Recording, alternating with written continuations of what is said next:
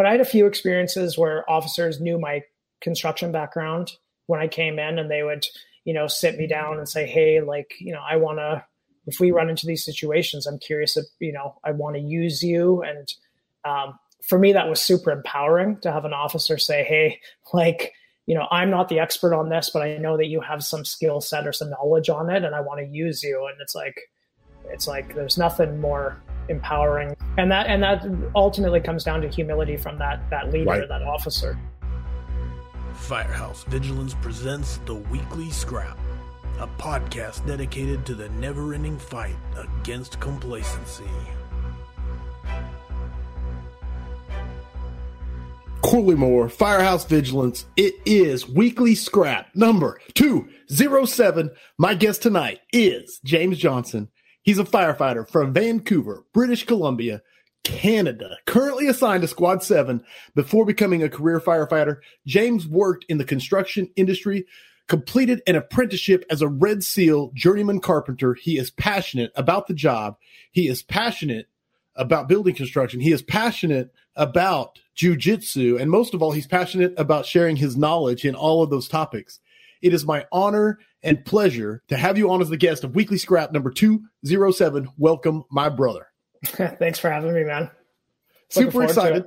You were supposed to be a part of the Mega Scrap on building construction, but fate was not willing to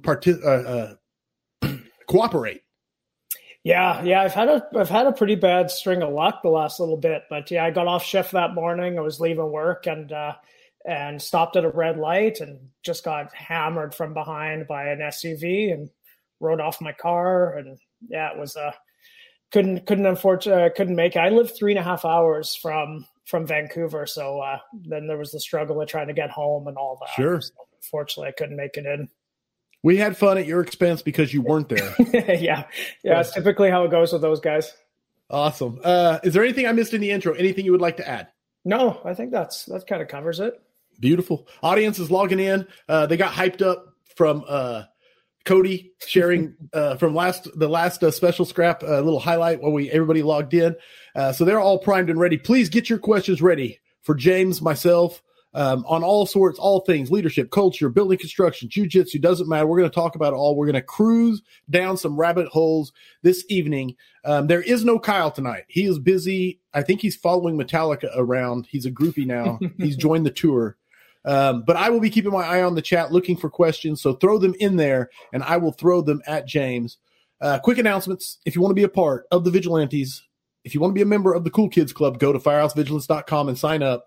The latest thing we've been doing for the last, couple months now is the scrap after party. James has already agreed to come in afterwards. We get to critique him and tell him how good the scrap was and also ask him any sort of individual questions or tell him how bad it was.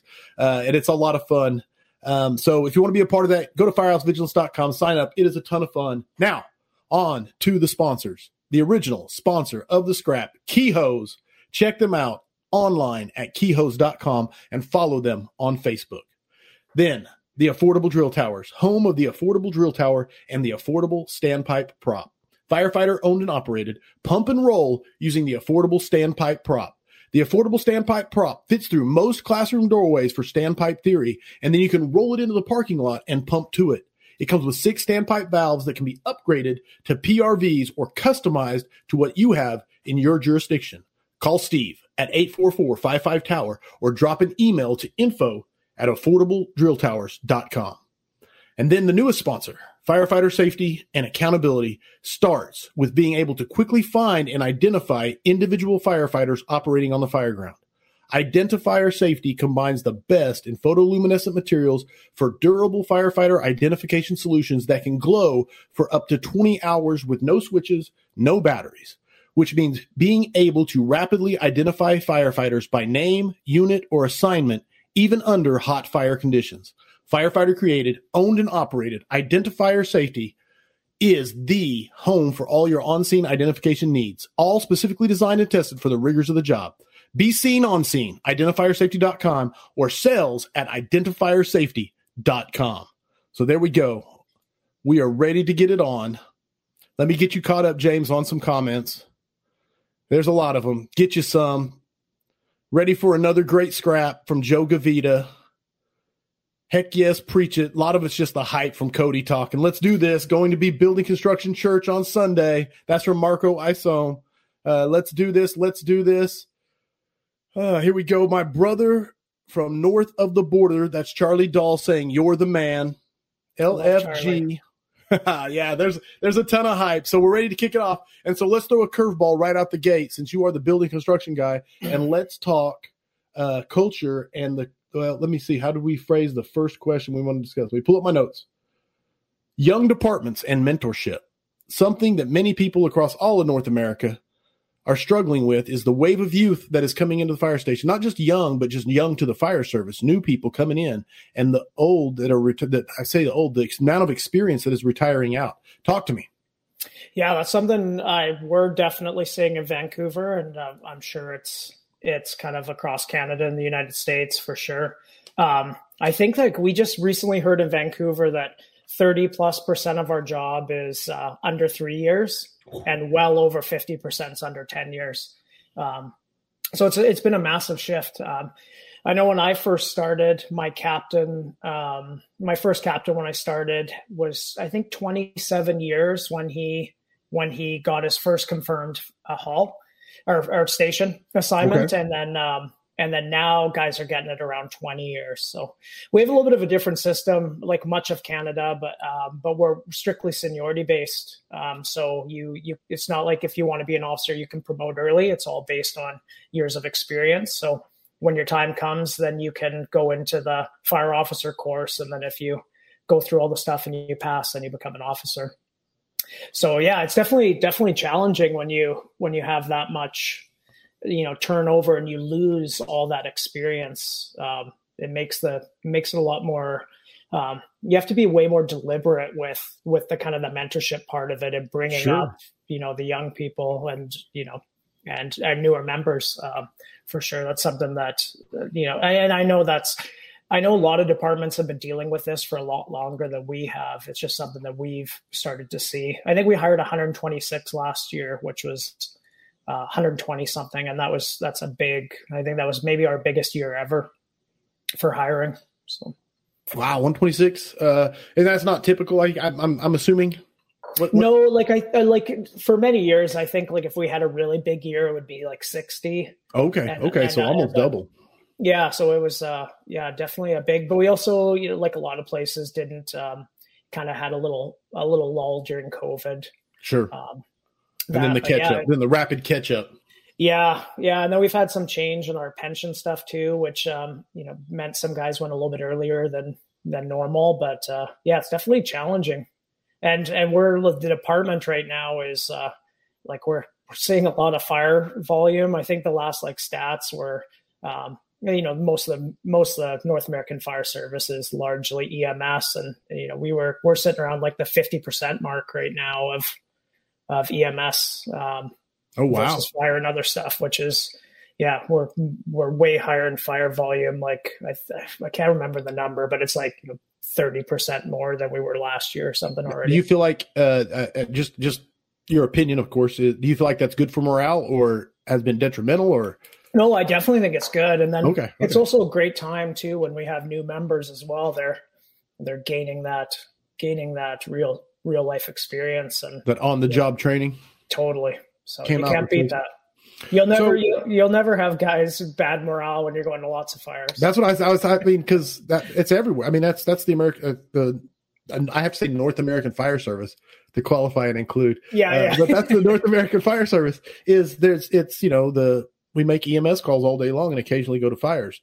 And it's hard to stay in that fire first mindset, that fire first mentality, whenever that's the truth.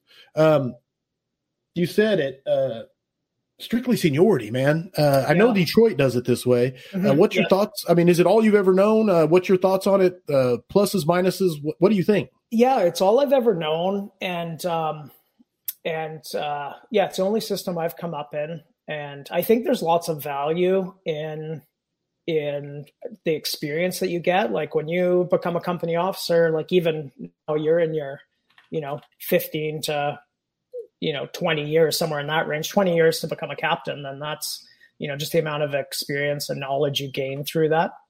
Right. But also there's the other side of it. Not everybody's a natural leader. So, Sure. There's always bugs that you need to work out with that. Like I think a lot of times in other systems, maybe people that have, more aspirations for leadership and stuff will jump into those roles where, in a seniority based system, maybe there's times where guys have to grow into it a little bit or, develop those skill sets. Sure. Do you feel, is there many people that say, even though it's my turn, I'm not going to do it? Is that something that actually happens or no? Do you like it? I think, and as long as guys can remember, there was one person who decided not to do it. Okay. And then there's guys that maybe age out before they can, they hit the mandatory retirement age before they get to those roles. Right. But as far as and as long as I've been on, I can't think of anyone who's opted not to do it. Love it. No, it's so, I don't want to say the wrong thing, but it's like almost like it seems to me like it would discourage the go-getters from wanting to be go-getters. But maybe that's not a bad thing also in the fact that you have to put your time in. So I don't know. Well, I can speak for myself personally. Like you get to a point where you're learning the job and then you're so many years on the job that you kind of get comfortable in your role. Right. And then you're like looking at what's the next step? Where's the next learning take place? And it's far off. And, I could see it could be easy to get kind of checked out for that, when you get to that kind of 10 plus year mark, because unless you're in a specialty or you do something like that, there's not a lot of like growth in that. So I can see, some of that stuff. I know I went through that where you're like, okay, not that I was in a rush to become an officer, but it's like, what's the next thing? Where am I going to learn or be challenged in certain ways?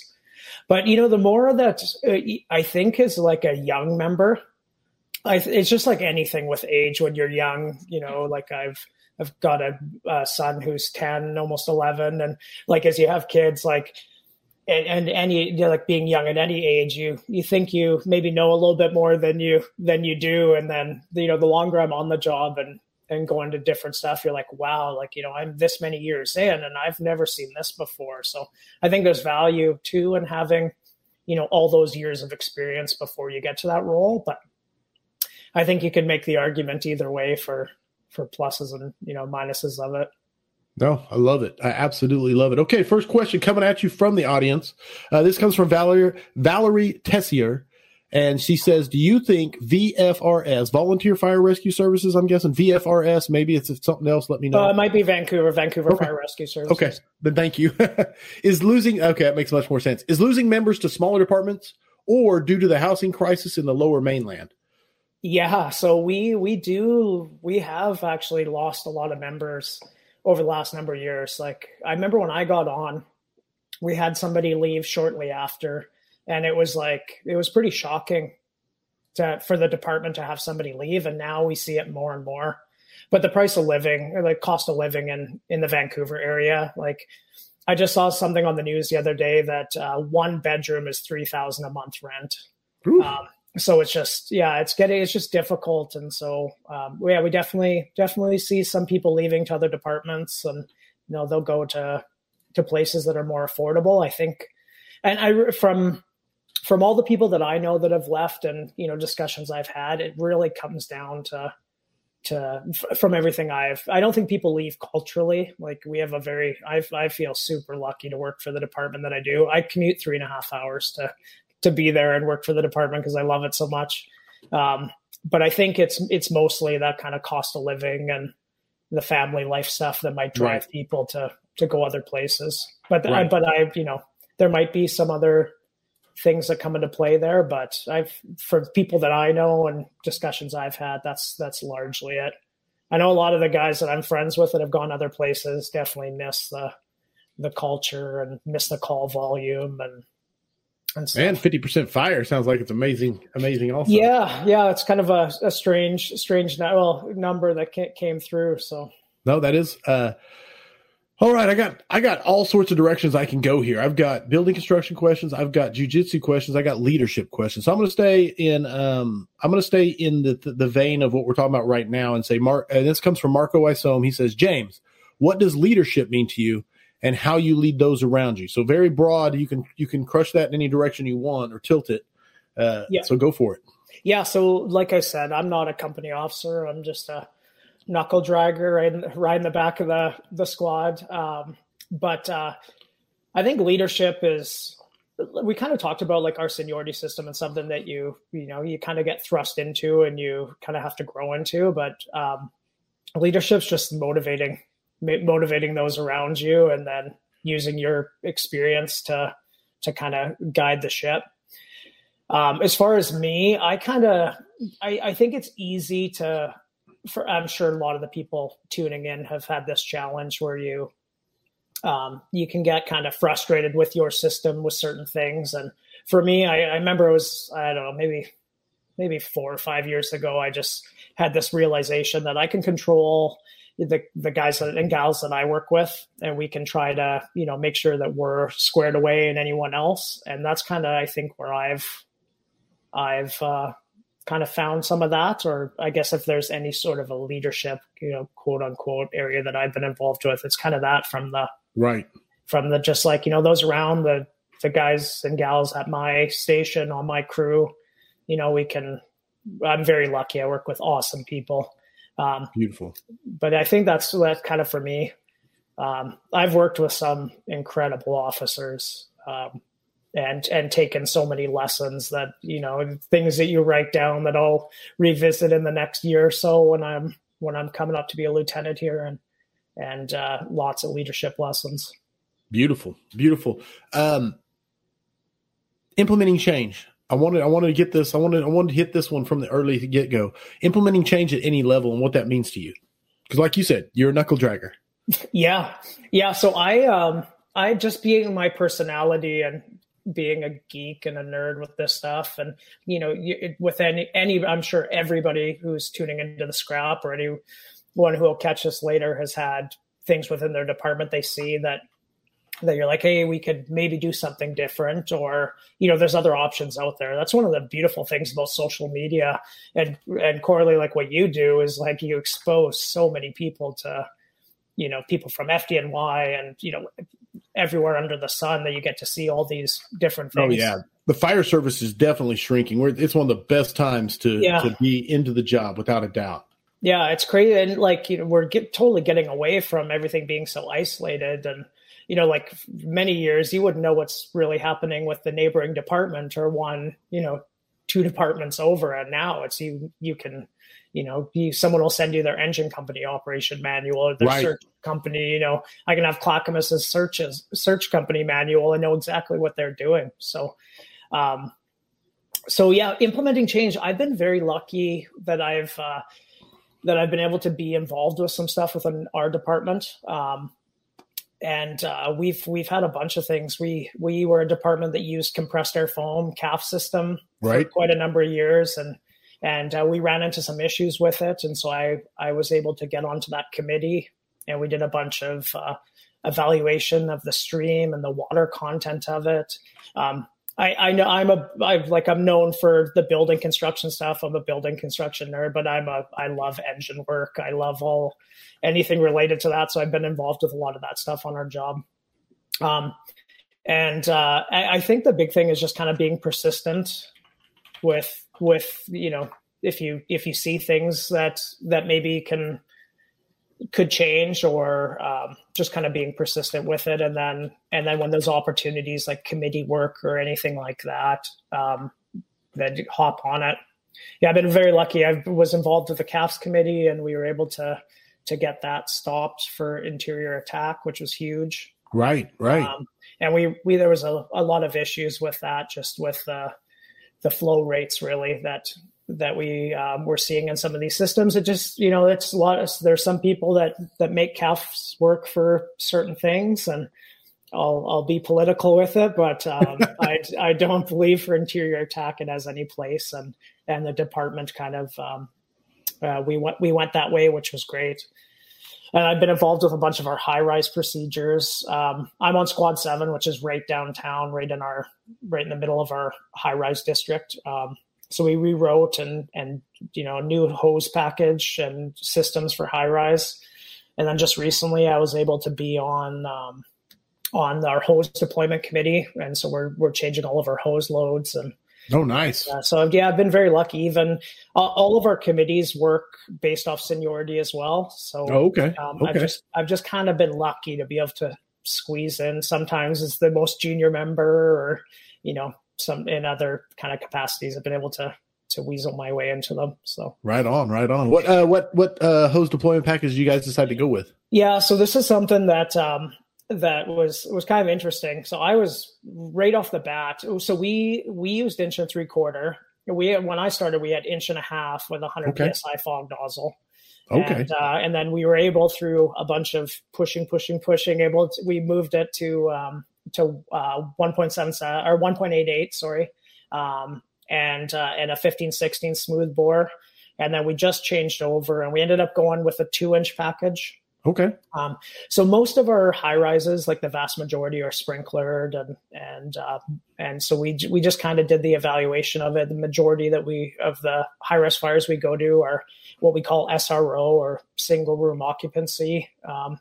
We can kind of, if you want to get into that later, we have a huge kind of drug and homeless problem in Vancouver. So we have lots of that kind of social housing. Gotcha. And most of those places are sprinklered, and so the 2-inch worked for us. We went with high combat, which I believe is 2.2, and it worked for the vast majority. And then if we do have that commercial, that wide open commercial high rise situation, then we'll grab 2.5 and go up with it. Love it. So 2-inch is your pre-connect. Sorry, 2 inches are high rise. Is our high rise bundles that we go with now. So and 1.88 is still your pre-connects. So we have 1.5 inch, or sorry, 1.75 is our standard. Okay. Yeah. Just checking. I want to make sure I was clear. Yeah. No. Yeah, for sure. All right. I converted everything from millimeters and centimeters for you too. So I appreciate. we're the holdout of the world. All right. There was one in here I saw. I got a lot of questions coming. Keith Kershaw, which I'm assuming he's Canadian because of the way he phrased the question. So he said, Corey, could you please ask James what he thinks the Canadian Fire Service does well and what he thinks we could use more from the American Fire Service? I like this question just to see the differences and what your opinion is. Yeah, I think we're very, very similar for the most part. There's if anything I can say about the American Fire Service from what I've found, and it's not everywhere, obviously, but very much like the American Fire Service in comparison to the Canadian Fire Service, I believe carries over a lot more of like that military mindset where it's like service before self and kind of a little bit more of that culture. Right. Not saying that the Canadian Fire Service is any less of that, but it's just very, you notice that a lot more when I'm in the US. And I guess like if you compare the two, you could go back to the kind of to the seniority officer, development thing too. Like, the Canadian Fire Service, like lots of places, like speak for Vancouver, you're going to have an officer that has 20 years of experience. And, there's some places, maybe in other systems in the United States, you might have someone with, 3, 5, 7 years. And it, so I don't, that's a tough topic, but yeah, I think for the most part though, is when you're looking at like rolling up to a fire and what we do, it's very similar. Very similar. Awesome. All right. Let me go back and make sure I pull up the notes so I'm not missing anything specific. There's lots of construction stuff coming up. Oh yeah, there is. Yeah. There's tons. Of course. It's James Johnson. You got to expect it. Back to talk about implementing change at your level. Then we'll go to building construction, I promise. But we'll finish it up. We'll wrap it up. Where have you had the most success and where have you had the most frustration? Like just to share stories or encouragement or frustration. Yeah, so I think that I think any frustration that I might have experienced came from maybe came from me and how I reacted to things. Oh, okay. Yes. Like as soon as you realize that all of that stuff is about doing it the right way, looking at the long game, knowing that it's all relationship based, like that was for me, like key things with, if you're the guy or gal is gonna bang their fist on the table and bitch and complain, it's never going to go anywhere.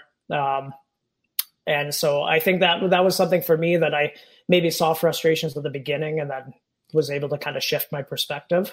Nice. And then it was more successful that way. And so started it in the mirror. Yeah, for sure. Yeah. Any of that stuff, there's lots of stuff as you're coming up that you look back in hindsight and you're like, wow, I was my own worst enemy with that stuff. Oh, I absolutely feel that. I really feel that. And then as far as successes, I think something is like, if people genuinely know, like if I'm talking about maybe like guys and gals on the floor or your management team, like if they genuinely know that you're wanting to be involved in this stuff because you truly care about it, like you're like the thing for me, like when it comes to like, the calves thing or hose lines or high rise, it was like, I want my members to be safe, like be able to flow enough water and have the right equipment to do their job safely so that we can, get home. And then on top of that, I want them to be able to flow enough water so they can make the push down the hallway to, make a grab or make a save on a house. And right. I think when people realize that, like that your heart's in the right place and you're not doing it for any self-serving, it's not about me, anything about me. It's like, I just want, I want things to be great for the men and women that I work with and the citizens that we protect. And if we can do things that make that better and more effective, then I think people can see that. Rock and roll. I love that, man. I absolutely love the message. Yeah. Coming here. I wanted to get to understanding the game before you try to change it. The last bit on change, and then we'll start crushing building construction questions and moving towards jiu-jitsu. Go ahead. Implementing change before you try to change it. Yeah, I think that's something that that I noticed early on is that you can see things that may seem silly if you don't have the experience, or things that you do that you're like, I don't get this. We should be doing something. This is dumb. And then as you start to gain experience and then you get into those situations, you're like, oh, I get it now. I see why we do this and why we've done this way. So I think that's something too that, I love that everybody's, passionate and wants to do stuff and make change. And, I can see what, Brush is doing and right. I want to do that in Vancouver, but maybe it doesn't fit where you work, or maybe we do things a certain way because that's, it works for that place. So that was something I learned was like understand the game and understand why things are done that way, gain that experience and that knowledge. And then, some of that stuff might make more sense. Love it. And just that change. I mean, how many times, I know I've said it when I was riding backwards, I would say, I will never do it that way when I get there. And then once I got there, of course, it's like, oh, this is why they did it that way. Now I understand. And so it's just that change of perspective. Yeah, absolutely. Peter Oxford, your question on the 1.88. I don't understand what you're asking, so clarify the question, and I'll see if I can't get clarity or an answer to it. Okay, with that being said, here we go. Time for some building construction stuff.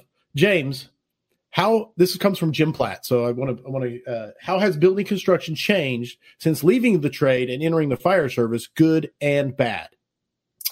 I don't know if anything. I think we're getting more technology that's changed some things. It's just like, we all have an iPhone or some sort of smartphone, and how often do you get updates where you have to update the software, the operating system or whatever? It feels like it happens all the time. Right. It's like those technological changes are happening in the construction industry. I'm very lucky that I'm really involved with the building code on behalf of the IFF, and I'm very involved with that stuff. So I get to see it. A lot of times I'll get to see it as it's entering the code or maybe before. But like there's some things like that aren't, I think most of the change that's changed, or the things that are being implemented or new technologies are pretty rare. There's stuff like 3D printing components and things like that aren't widespread, that are new technologies. But if you go to a single family residential lightweight house, it's basically the exact same as it was, for the last, maybe 20 years. Right. No, I was going to say about 20, this millennium, basically. Yeah. Yeah. Yeah. That's, you guys touched on it with the mega scrap too, where, we talk about new, I say this in all my classes. I'm like, we talk about new construction or like this new lightweight or these new engineered components. And then I say like, does anybody in this room have over 50 years of experience? Well, then none of us should be using the words new when we're talking about this stuff. It's been around longer than any of us have been in the fire service. Love it, man. I'm grabbing Matt Donnie has a statement. I'm going to make sure I get in here. There we go. Pasting it. I'm doing what Kyle usually does. What's the bread and butter construction in your city? And what is the greatest hazard with that type of construction? That comes from James Michelisco. Yeah, so Vancouver is a very is an interesting city because it's very densely populated. Like we're a very small footprint, and just because we're waterlocked on the Pacific Ocean on the outside there, and then we have our city boundaries. So we're going very vertical. But bread and butter, it depends on where you're at. Like I've spent most of my time on the job on the east side of the city, which is like the older side. Vancouver had the Great Fire in Vancouver was 1886. That wiped out the entire city. So we have no buildings older than 1886 in the city of Vancouver. And so like our older neighborhoods are like, some houses from that time, but like early 1900s, up to the 1930s sort of thing. Sure. 2.5 story balloon frame. There's lots of that in there. And then as you start to go west in the city, that's kind of the more affluent area. So there's lots of really big homes, more modern stuff. And then downtown where I'm working right now is like we have 600 high rises in our small downtown core. So very, very densely populated. Very dense, very vertical. Yes. Yeah. So we have a couple areas like Vancouver being right on the West Coast. We have a huge fault line right on the outside of Vancouver Island. And so it's a huge seismic zone. So like any of our Gastown, Chinatown area is, unreinforced masonry. So there's obviously challenges with that when you're talking seismic zones. But when we talk about, like, I end up talking about lightweight construction and modern stuff a lot. And for me, a lot of those houses that are in the east side that are, 1910, 1920, that's a lot of the challenges. We're very like similar. Well, we're basically the Pacific Northwest, so tons of moisture, tons of rain. Rains all winter long, basically. So that we run into tons of moisture issues and rot, and a lot of those houses aren't in great shape. So that's definitely something that's makes those fires challenging. Love it. There you go, James. Absolutely. Eddie Ivy wants to know, what are your red flags or the point when you no longer feel comfortable operating inside the building? So are we talking building construction? I would assume, but you can take it any direction and answer with whatever hits your brain. Yeah. Yeah. So for me, I'm always thinking about what the structure is before I'm in there. What part of the city am I in? And then something I always took away from Vinnie Dunn's book, The Collapse of Burning Buildings, is he talks about location and duration. And so that's something I think about in every fire. Like, where's the fire been? Where's it going? And how long has it been burning for? And then that kind of guides a lot of my thought process for being in an area. If I'm in a lightweight, like a modern building, and in Canada, we have something we've been doing a lot of building code work, but we allow unfinished basements everywhere in Canada. So you can move into your house, get occupancy, and you would just have studs and an unprotected floor system that might be wood I-joists, parallel cord trusses. So that's always kind of in my mind too. Is it below grade? Is a basement fire and an unprotected floor system? That's going to really, guide a lot.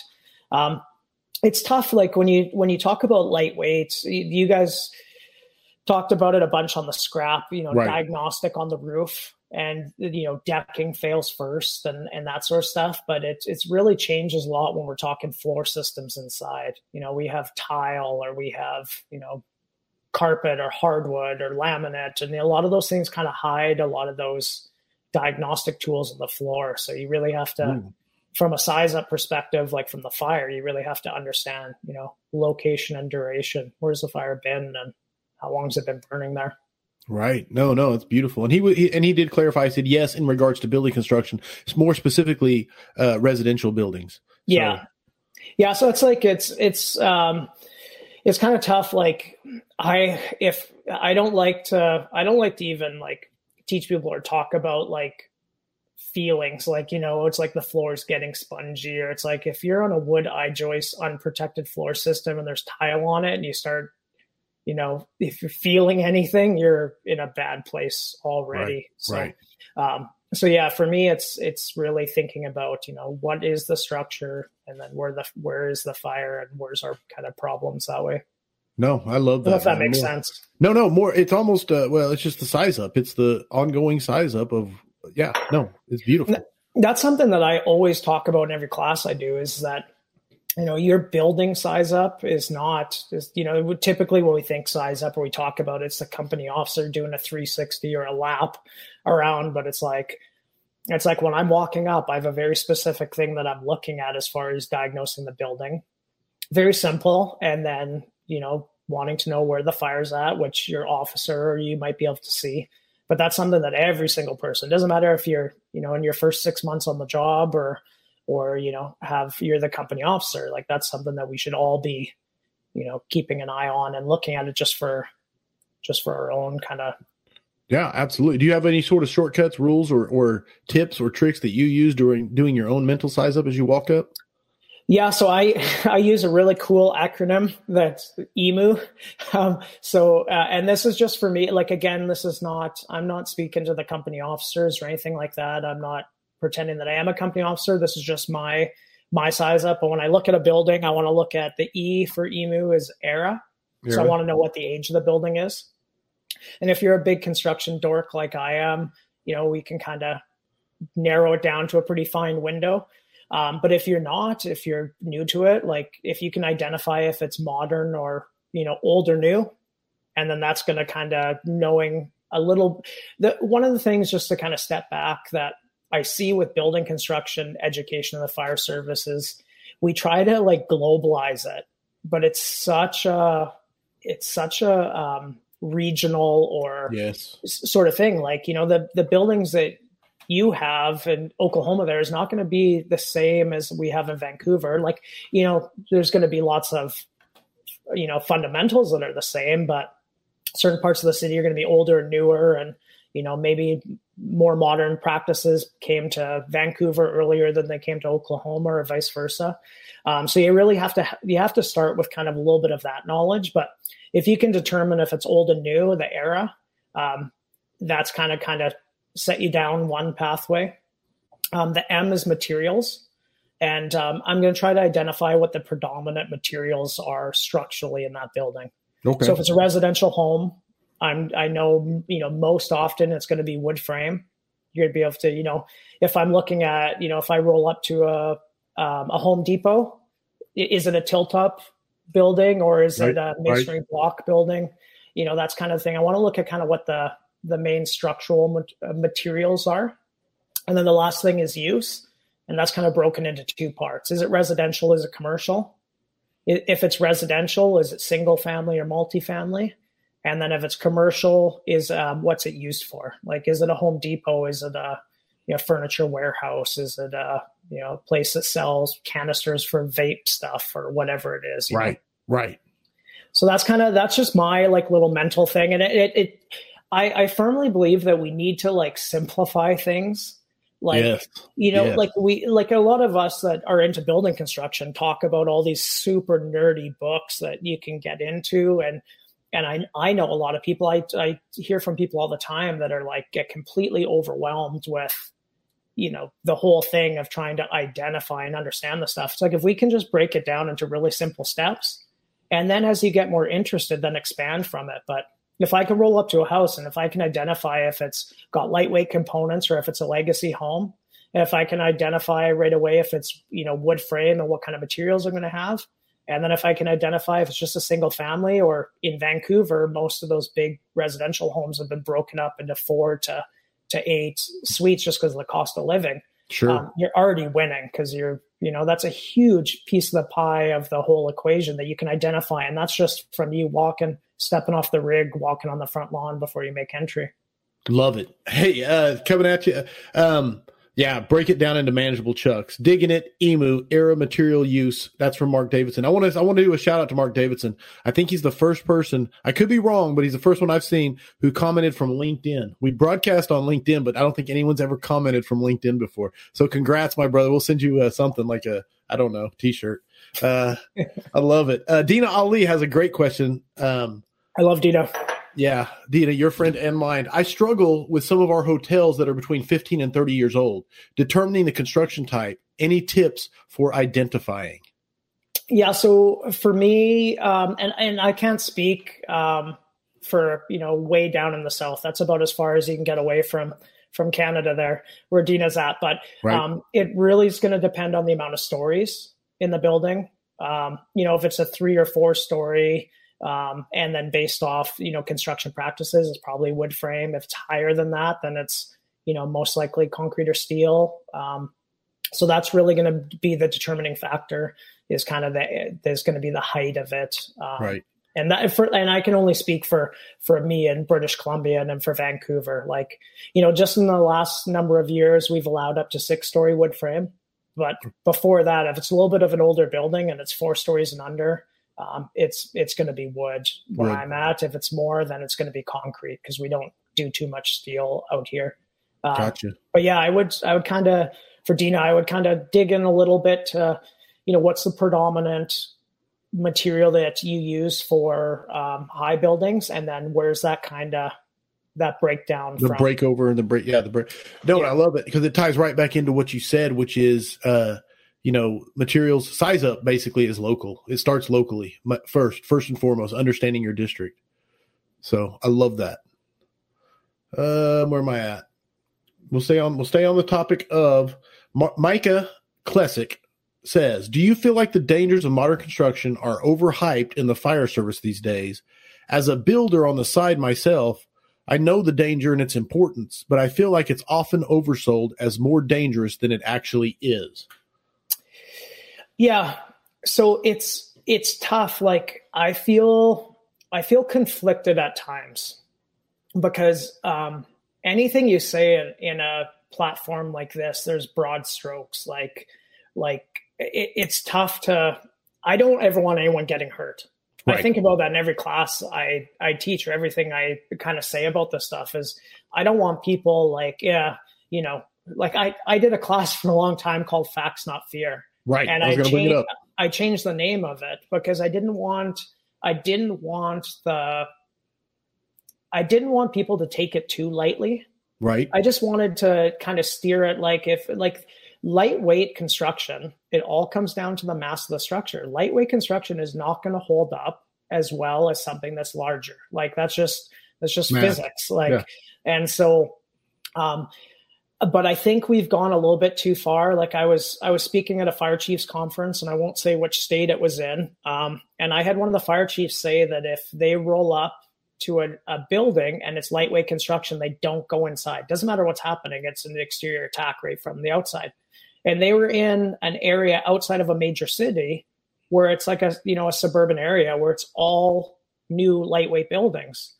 And I was kind of like, well, then you can save a whole bunch of money. You don't need to get turnout gear for your men and women because everything has some lightweight construction. So I think there's some things, there's still tons of misinformation about how these materials fail. But like myself, I have concerns over lightweight floor systems for sure. And particularly where I live, because they're often unprotected on the underside. So, it's not something that should be, we should be really callous about and say there's no issue, but some of the stuff like, if one truss fails, they all fail, some of that stuff that we've been saying for a long time that's just not how things fail. So I'm a little bit conflicted with some of it, but like if you was it Micah?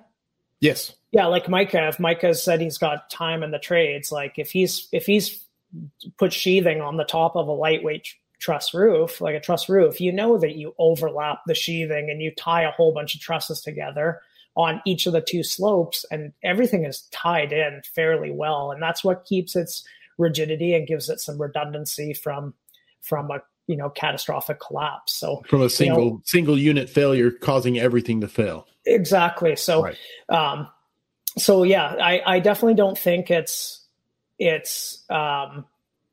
I think we focus too much on the lightweight. Like, there's lots of stuff that, foams and different things like that, like synthetic materials that we're using in building that for me causes, way more alarm. Like, I don't know, like you had Clark clamping on, like if you had Clark's class on all that foam stuff, like that stuff scares the Jesus. Yeah. Yeah, totally. So yeah, I think, and for me, it's just like some of these materials fail faster than stuff that we've had traditionally, but let's understand really how they fail and how that impacts.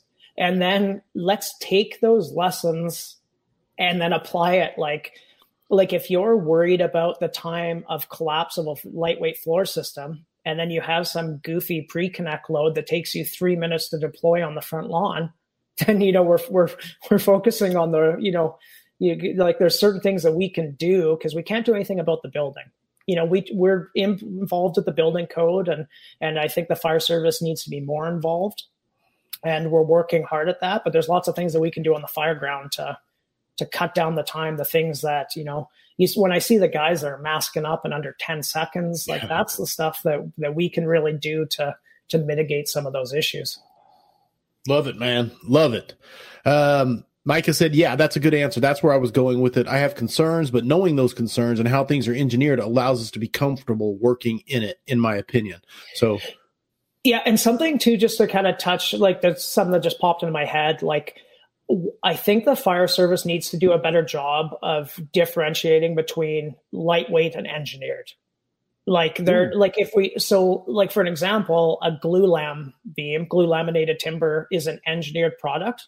That's one of the most robust things that we have in any of our buildings. I've seen some glue lam beams that are 48 inches tall. Like that thing will burn for days and days and not fail. And that's an engineered product. So we, when we need to kind of be, thinking about it where it's like, something may be engineered. The prime example, I think you guys talked about on the Mega Scrap, was that Facebook post about the laminated strand lumber house, that example. Right. Like that's an engineered house, but that house will, burn and burn and burn before it fails just because the materials are so dense. It has the mass. So that's really what it comes down to. So, we need to kind of separate that engineered and lightweight and understanding that it's a mass issue. As soon as we reduce the mass of anything, we're creating issues when we have fire impingement on it. Love it. I've been saying love it is my word for the night every time you finish an answer. So Matt Donnie asked, please, James, touch on LSL versus standard lumber, and please say it loud enough for the folks in the back. So I think, I don't know if there's anything else you wanted to touch on the LSL. And the big thing about it, and I know you guys talked about it on the Mega Scrap, but LSL is a very dense, heavy material. It's not OSB like a lot of people say. I know it kind of looks the same when you look at it. But LSL is insanely expensive. Like I've never seen a house built out of LSL. I've used it for, in a custom home where they're doing very expensive custom cabinets and they need it to be deadly straight and true. Right. And then they'll do an LSL or places where you don't want any shrinkage. Kind of on that, a little kind of a side veer, but I went down to Teaks and did an advanced structural collapse course a number of years ago. And one of the things we did is we built a bunch of the wooden shores for structural collapse. Right. We went to the engineering lab at Texas A&M University, and they used the hydraulic presses to make them fail. And every single one, 100% of the ones that failed in a defect in the lumber. So it failed somewhere where there was a knot or a split or a wane or something where there was some. And then when you get into some of these engineered products, you're removing all of those defects.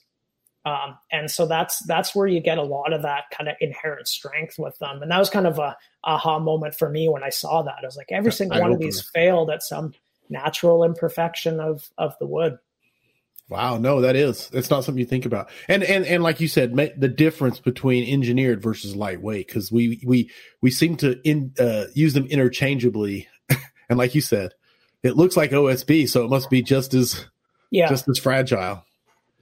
Lots of stuff. JJ is a Canadian acronym for super badass. Love you, brother. That comes from John C. That's all it says is John C. John C.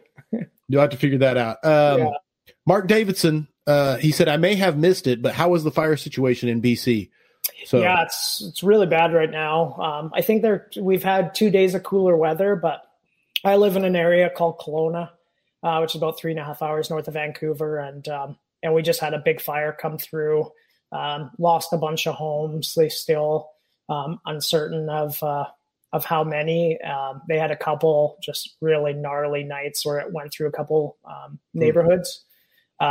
But yeah, this is it was like a month ago, they said this is the worst year of fires that we've kind of ever had.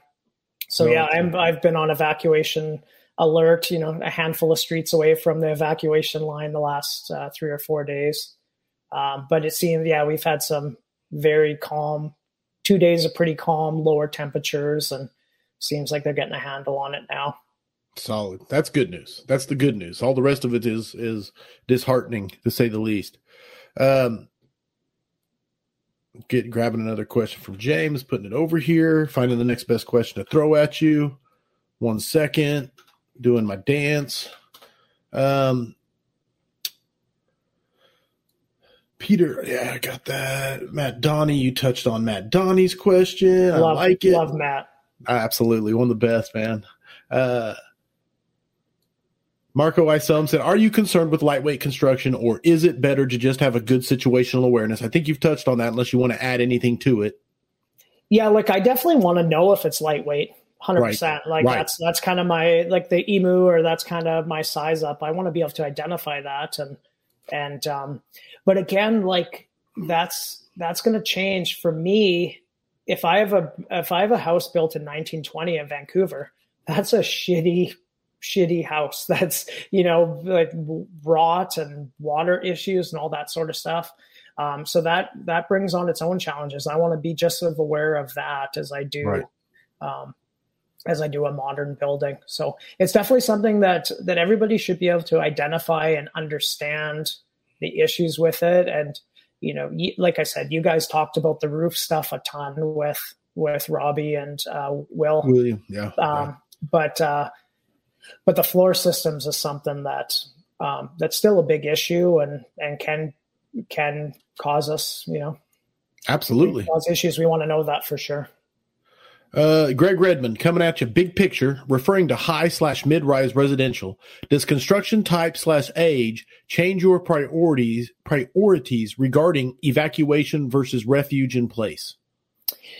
Yeah, so definitely does. That's something that we run into with the high-rise fires we have is, we have this such a mindset of search and getting people out. But I've been to numerous high-rise fire where we're pulling people out of the the hallway where the fire was just knocked down, and we're bringing them from an area where it's way worse, or sorry, way better, into an area that's way worse. Doing the opposite of what we're supposed to be doing.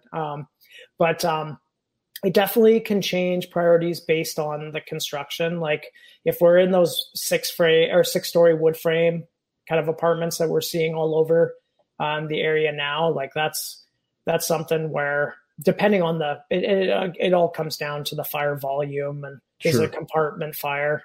Well, that's kind of true for any, outside of the concrete high rise, but are we talking about a compartment fire where we have it knocked down with one line, or is it something that's in the structure and spreading? And then that's definitely changing the priorities for getting people out, in my mind. I'm not the one making those calls ever, but yeah, that's definitely something I would be thinking about, fire spread. Love it. Joey Castle says, and I think Greg's from St. Louis too. And so, if I remember correct, and that's a different ball game when you're talking buildings too. Like lots of really old buildings, like even St. Louis is significantly older than Vancouver. They have a really old fire department, and then lots of issues with levels of affluence and that sort of stuff. So sure, so it's different. It could be a different ball game when you're talking about a place that each of the suites is $1 million and it's well maintained, as opposed to something that may not be. Right, and the number of families that share that or people, and like I think mindset is universal, but the tactics are definitely local. Mm-hmm. Joey Castle wants to know, in terms of building construction and ventilation, what is your go-to when trying to get some of the heat and smoke out and improve conditions? Pretty broad question, but go ahead. It is, and I'll just speak specifically to Vancouver where I work. Okay. We're not a vertical ventilation department. We don't do a lot of it. We haven't for a number of years. There's times where a roof will get cut, but one of the things that I learned more, I was like, we should be up on every roof. Like I have buddies who work for LA City and they're up there, and then you see the fires that they're going to, and they're like, a ton of 1-story bungalow or, that sort of stuff where you cut a hole, it's going to make a difference right away. Vancouver, we have like basically 0 lot lines. So the eaves of the one building is over top of the eaves. You can barely walk in between them. They're, touching at some points. And then we have tons, like almost everything is a half story, 2.5, 3.5 stories.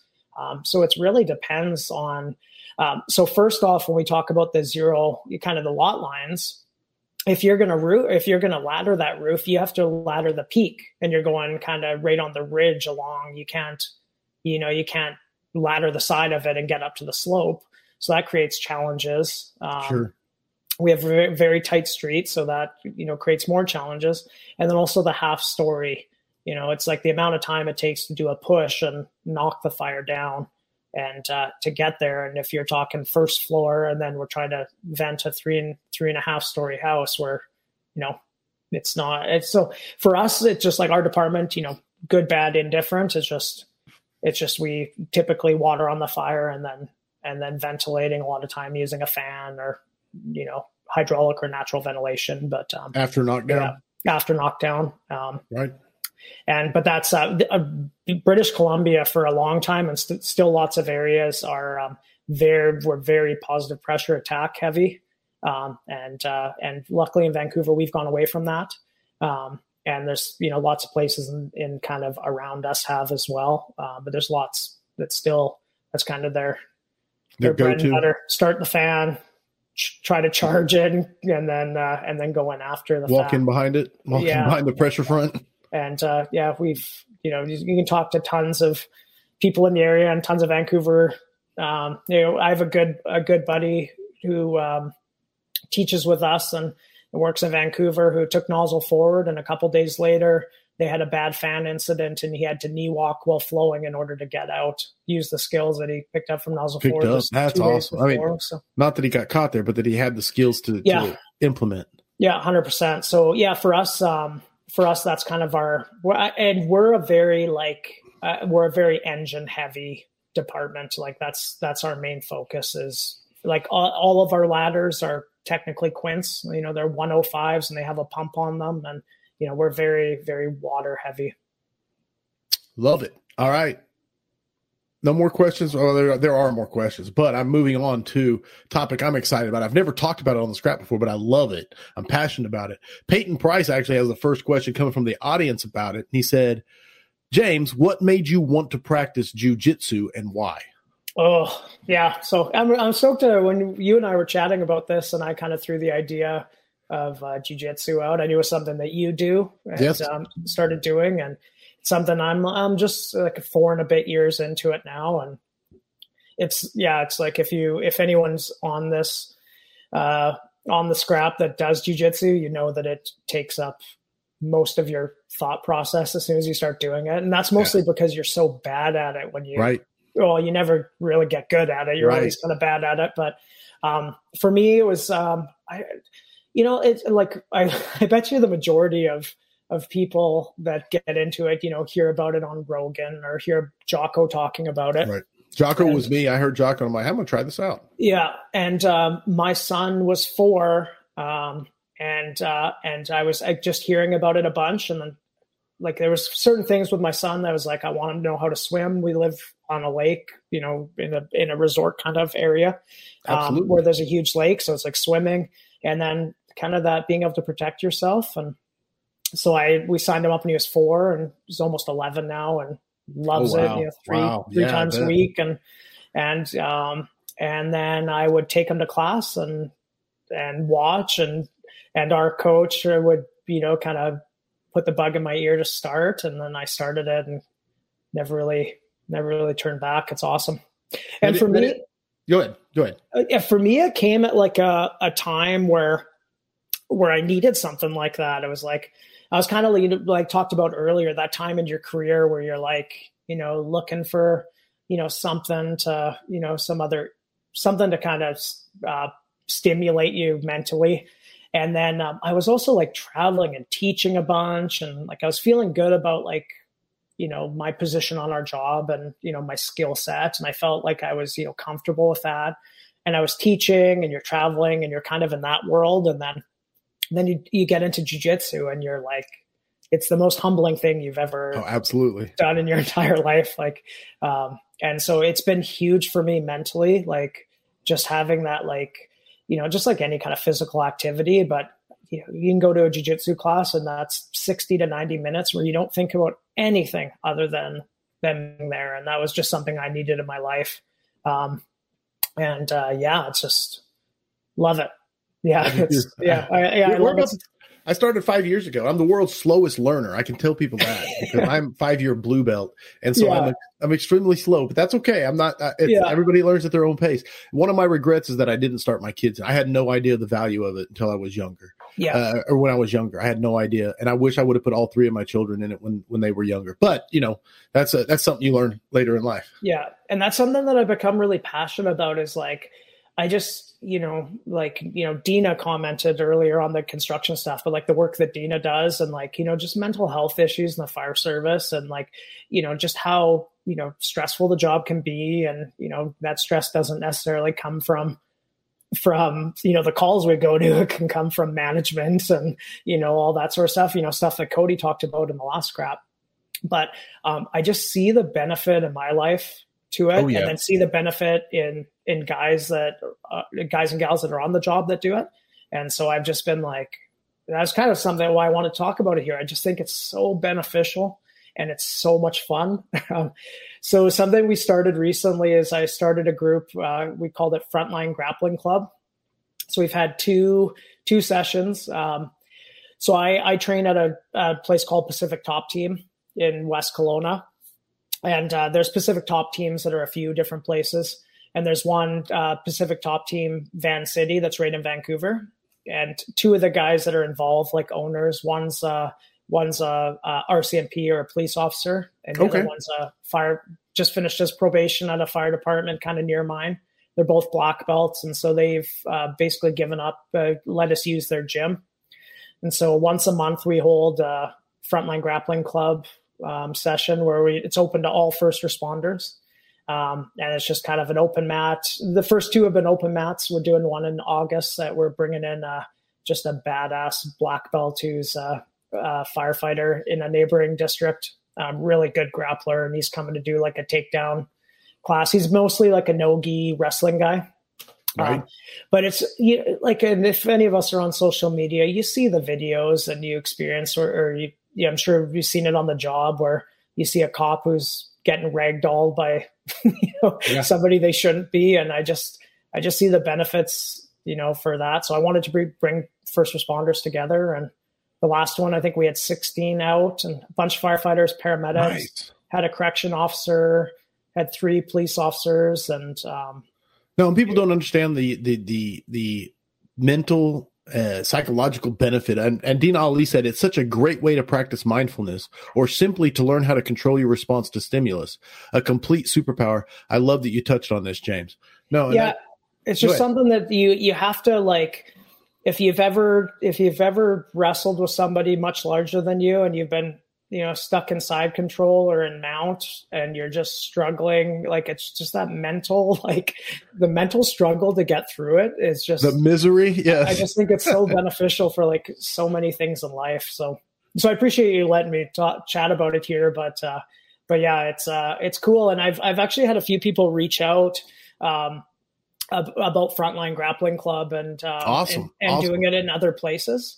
So if there's anyone here, if you train at any places and you want, it's a really great thing we're kind of slowly creating there. So if you hit me up, and I'd love to kind of help out, and you can, if you have a gym that'll give you the mat space and you just once a month or whatever, open it up to first responders. That's just such a great networking thing. Do you have a website or a Facebook page? What is it? I got Facebook and Instagram. It's just Frontline Grappling Club.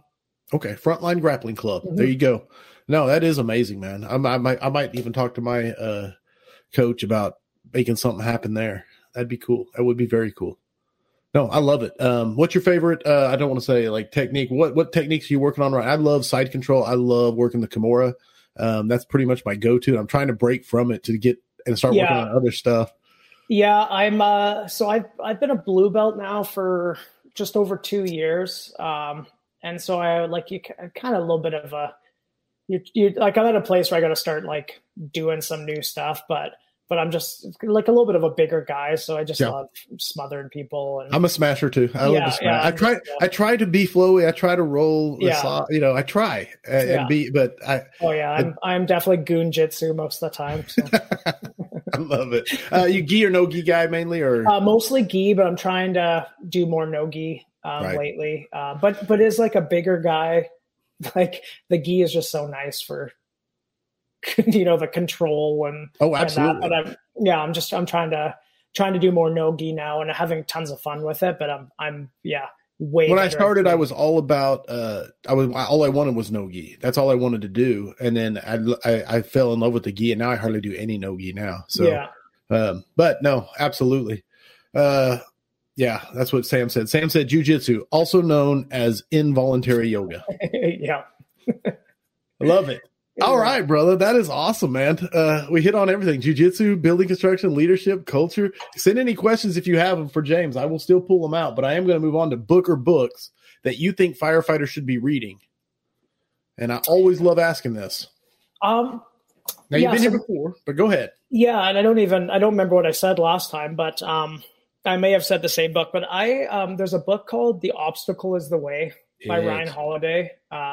That I read at a time in my life when I needed to read it, and something that I come back to quite a bit. And it's like a book just basically about stoicism, and I didn't know anything about stoicism before that, but I don't know. It's just great for kind of mindset, and something that I took a ton away from and kind of come back to quite a bit. I really enjoyed that book. On the subject of Dean Ali, she's the one who turned me on to Ryan Holiday. Yeah. And I bought the trilogy at the time, and I think he's come out with Discipline since then. Yeah. But at the time, so I'm working my way through them slowly. Ego is the Enemy is the one I started with, and I'm on Obstacle now. Yeah. And I love everything about Ryan Holiday. I can listen to him on podcasts when he's on Modern Wisdom or anything, man. I absolutely love it. Yeah, totally. So, and the other one is the book you were here last time, The Building Illustrated, which they touched on in the Mega Scrap. Yeah. Of course, but I bought that, and now I leave it laying around the fire station because it's so awesome just to pick up and thumb through. Yeah. Yeah. And totally. It's like, even for me, it's not something you pick up and you read from cover to cover. Right. It's like you hear about something or you're doing overhaul after a job and you're like, oh, like, I don't quite understand this. And then, you can go back to the book and pull it up and see things. And then you can color in it if you want, or you can do whatever. It's just a great book for visual representation of it and understanding. I think that's kind of the big thing with building construction is, if you kind of have a visual sense of how it's put together, then you kind of understand, like, that's how the fire is going to impact it. Yeah. It's like, memorizing a whole bunch of facts is not going to benefit you, but it's like that visualization part of it is like understanding, how it's constructed and then which way the fire, like that's a big thing, is understanding which way the fire is going to travel. And then from there, it's what are the components that are involved and how is that fire going to affect those components? To tie it into Jiu-Jitsu, basically, it's like, yeah, you can memorize a whole bunch of steps for a move, but if you don't understand the reasons why limbs move the way they do and where you can manipulate them, then it really doesn't matter. Yeah. Yeah. It's so true. Yeah. But yeah, I think that book just gives a really good ability to be able to visualize everything and kind of have it make sense. I love it. There you go. All right. We have a thing we do each and every week. It is called the 5 questions for firefighters. I'm not sure they were around the first time you were here. Mm-hmm. And then we did them so long. We did them for 100 episodes. So we had to come up with the second round. And then just recently, not even like 5 or 6 episodes ago, we switched to the 5 questions for firefighters version 3.0. So the answers are 100% your opinion. They get scored by me arbitrarily, so points are assigned arbitrarily with the help of the audience. So my question for you, James, is, are you ready for the 5 questions for firefighters versions 3.0? Let's do it. Here we go. Question number 1. What is the skill that has carried you through your fire service career? I would say curiosity. Is probably, if that's a skill, but I think that's something that's really driven me through a lot of stuff, to like dive into things. And then also, we talk about that implementing change or wanting to make things, the best they can be, is like really that curiosity of that, like just the desire to want to learn more and understand the job. So like, and the kind of that curiosity part, like I'm coming up in the next little bit where I'm going to be up for writing my lieutenants. And so I've been very aware and keen of what my officers are doing and how they react, and just that kind of curiosity of understanding that side of the job. So I would say that's probably that. No, I absolutely love it. 'Cause being curious, absolutely means you can always be learning. I love that, man. I love it. Max points on number 1, easy, because I love curiosity. That's all I wanted, is to get 1 max point. Then the pressure's off. To go. Yeah, pressure's off. Number 2, what is the most important soft skill to possess in a leadership position? I think like if from the leaders that I've had that I learned a ton from was always humility. That I think like humility in the aspect that they always want to learn too, and maybe know that they don't know everything or understand everything, like constantly growing. But I had a few experiences where officers knew my construction background when I came in, and they would, sit me down and say, hey, like, I want to, if we run into these situations, I'm curious if, I want to use you. And for me, that was super empowering to have an officer say, hey, like, I'm not the expert on this, but I know that you have some skill set or some knowledge on it, and I want to use you. And it's like there's nothing more empowering than that for a firefighter to be like, oh, like, and that ultimately comes down to humility from that leader, that officer. So I would say that's something that I see, and I hope that to be that when I'm in a leadership role like that one day is to really use that and rely on your people and know that, you have to be constantly learning. And yeah, I firmly believe if that is the only thing that you implement as an officer, like, you will be highly successful if you can keep that mindset, man. I do. Sam said it in the chat. He said the big H is never the wrong answer, man. Humility. That's like a life hack for max points. Like that's the easy answer. I'll have to start telling people besides humility, and I don't mean that in a bad way because it's very early in the three questions, but it's such a great answer, man. It is the key to all of the other skills. It's the key to learning. Without humility, it doesn't even matter if you're curious. You know what I mean? I mean, honestly, you have to have that humility to be able to learn. And like you said, to say, I've got James Johnson on my crew. Hey, what do you think of building construction in this? You know what I'm saying? Just take advantage of your people's gifts. And that's like, I'm on the squad right now. Two of the other guys that ride with us are both journeyman sprinkler fitters. And we work in a high-rise district. Like, to not utilize those guys with their skill set when we're dealing with high-rise stuff and fire pumps and all that. And, that's one of the beautiful things about the fire service and something I can say about Vancouver is we have such a wide range of skill sets and like to be able to hone in on all that stuff that I don't know. I love that side of it. Like that's one of the first questions I always ask new people or somebody who's transferred into our crew or, it's like, what'd you do before? Like, what's your, background? And it's like, you installed elevators. Well, here I have 100 questions about elevators that I want to ask you. Or even like, other things. It's like, you have, somebody who comes on the job that they worked in mental health for a long time, or we're a social worker. It's like, there's so much I can gain and gather from that too. Love it. I love Ted Lasso, especially season 1 where he's throwing darts and he's talking about humility and curiosity. So there you go. Our Ted Lasso answers 1 and 2 I love it, man. Number 3, what is your favorite fire service tradition? I don't know if it's technically a tradition, but I love the cooking and eating together. That's something that's like, I don't know. There's nothing better for me than, eating together at the firehouse and then sitting at the table for 2 hours talking afterwards. Or I don't know. I just love how it brings people together. I know not every department does that. Right. It's, there's places that do the bag lunch thing or whatever, but it's like in Vancouver, we're 24-hour shift, 2 meals a day. And it's like just such a big part of bringing everyone together. I've always, that was something that as soon as I started, I just loved. No, and you said at the beginning, I'm not sure if it's absolutely a tradition of the fire service. It is what separates, it's one of the key components, I think, that separates us from being a run-of-the-mill job is that mealtime, that sit down together fellowship bond over breaking bread that doesn't exist in any it doesn't exist anywhere else in a house type setting. You know what I'm saying? Mm-hmm.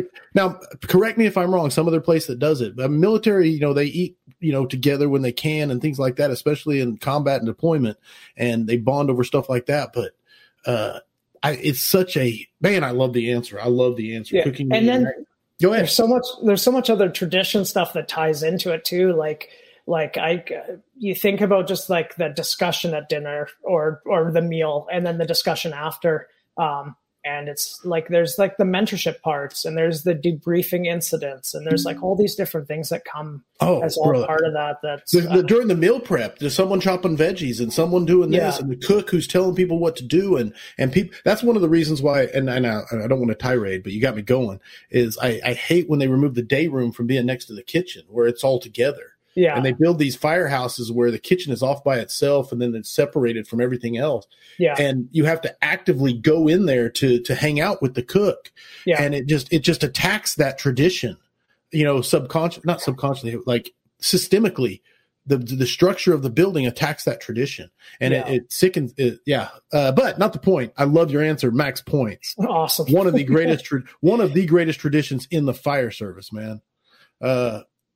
Fit to fight fire. John Spear says cooking and eating together is one of the strongest ways to address mental health. It cultivates we are all in this together mindset. Great one. You got me fired up.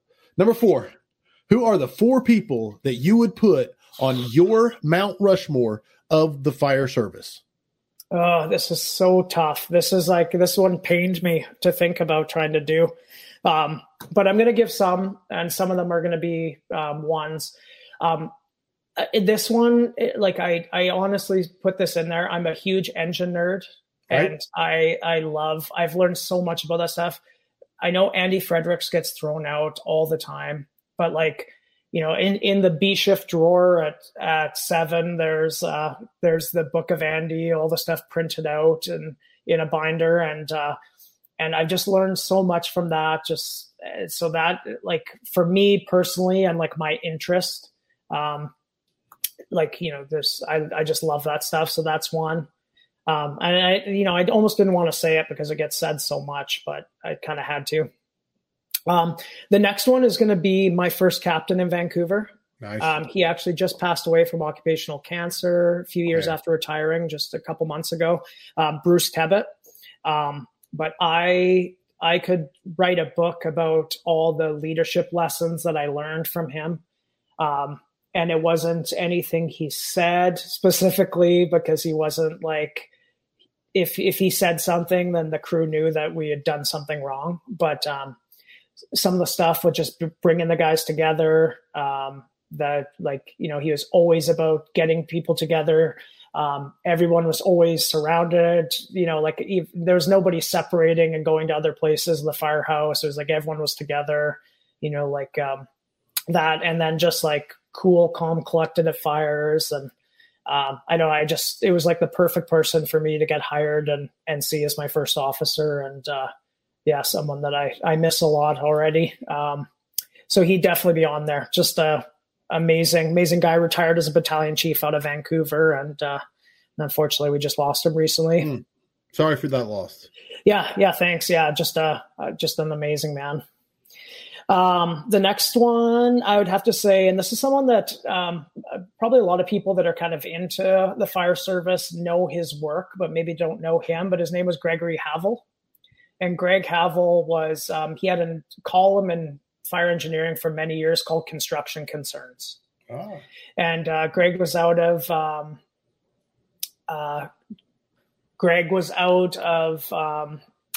think he was out of the Wisconsin area, and just a huge construction geek. And every year at FDIC, we would have something called the Construction Geeks Dinner. We changed it to the Havel Society, and Bill Gustin always plans it. And Greg, he would go and pick Greg up and bring him to the, awesome. And we'd sit down and the wealth of knowledge. You can go back into fire engineering and look up the archives of Construction Concern. And it's article after article after article after article, and just a crazy amount of knowledge. And he was, just put tons of information out way before it was cool to talk about building construction, when it was, the class that, nobody was in. And so he did a ton for that. So he'd be kind of my third. And then I have such a hard time with the fourth. I wish I could put whatever the mythical beast that has 3 heads on it. Right. But I'm going to throw a name out. That's just someone that I know pretty well, but his name is Sean DeCrane. Sean DeCrane was a battalion chief in Cleveland. He ended up going and working for UL after he retired, and he's now the director of health and safety for the IFF. Okay. But just here's the reason why I would put him up there is Sean was the one who got the IFF specifically, but firefighters involved in the building code. He was the first time that we had representation. And there was a line of duty death in Green Bay, Wisconsin in 2006. Lieutenant Artie Wolf fell through a lightweight floor that was unprotected on the underside.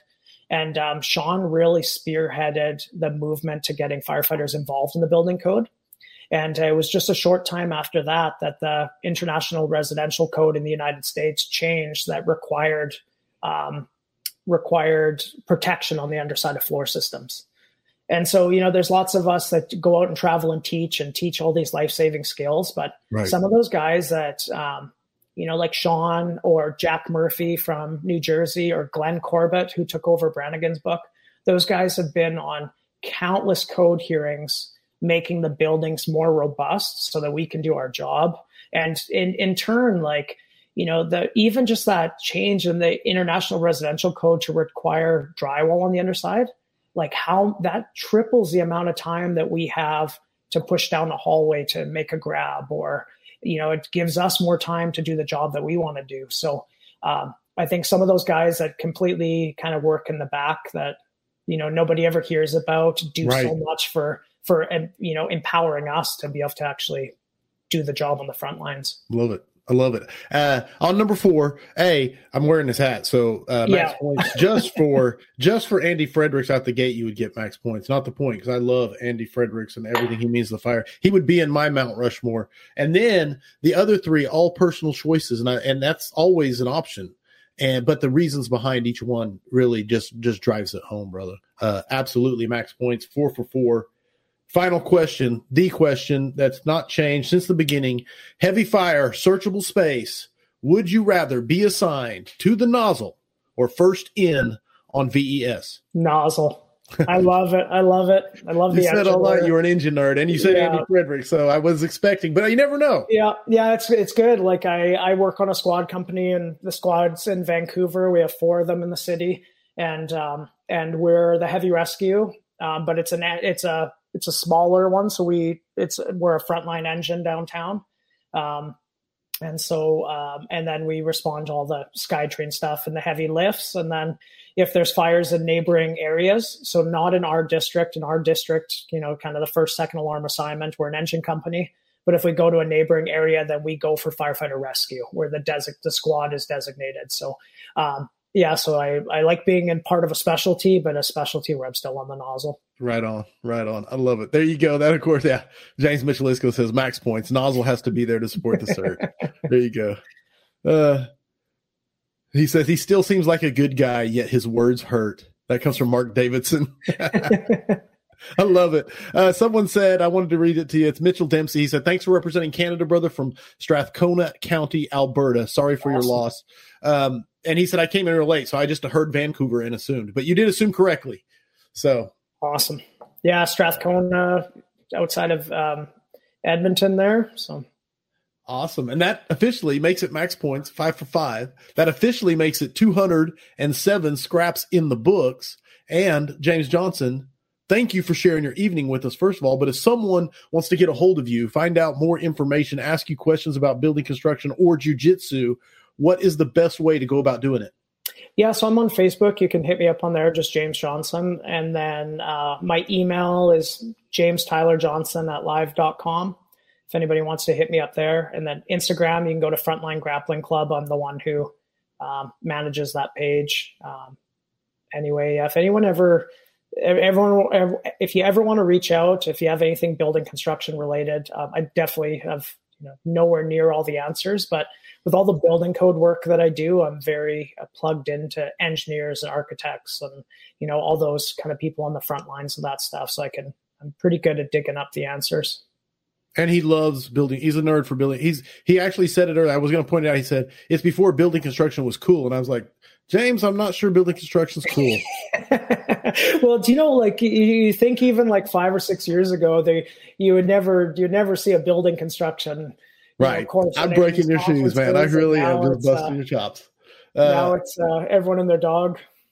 Hey, it's a good thing. It is a good thing. It's like nozzle work becoming nerdy. Coming out of the shadows. I love it, man. I think every rising tide, man. I love it. Yeah, I couldn't agree more. That's the thing that just so happy to see so many people passionate and so much information out there. And it's incredible. Beautiful. Housekeeping. Go to firehousevigilance.com. Become a vigilante. Join today. $5 a month. The price of a cup of coffee. You can sign up for a year if you want. You don't have to do month to month. We have a vigilante meetup. In fact, there'll be one this week down in Pensacola where all the vigilantes will get together and we'll cuss and discuss and swap stories. That's just another bonus besides the exclusive lives and the exclusive swag, exclusive content. Very laid back. And I'm not going to lie, very inspirational to me. We've been beta testing the V90. Very exciting, man. Very inspirational to me, like I said. Badass scraps continue next week. Chief Jason Hovelman. Then the one and only Clay McGee the week after that, followed by the much-awaited rescheduling of Jonah Smith. So the awesome lineup of 2023 just continues to kick ass, man. And it's very important. Very important. I have to say this like Ike would say it. Write this down. Write this down. There is approximately 98 days and a few hours until registration opens up for Firemanship 2024. Mark your calendars for November 27th on Cyber Monday. I'm going to do a countdown at the end of every scrap. My brother, James Johnson, thank you for being such a phenomenal guest. Vigilantes, after the scrap is over, of course, we'll have the Vigilante after party, the scrap after party. I'll put the link in the private group, and you guys can come in there and ask questions of James. You can critique him, tell him how bad he did or how awesome he was. As always, my brother, thank you for spending the evening with all of us. Thank you, James. Thanks so much for having me. It was a blast. It was fun. Audience, you guys, of course, with your questions, make the scrap magical week in and week out. Thank you for tuning in. And, man, just thank you for everything. Remember, mutts don't scrap. I hope the tones stay silent unless it is burning. Everybody stay safe out there. Thanks for listening to the Weekly Scrap. Please subscribe and please share. We'll see you at the next episode.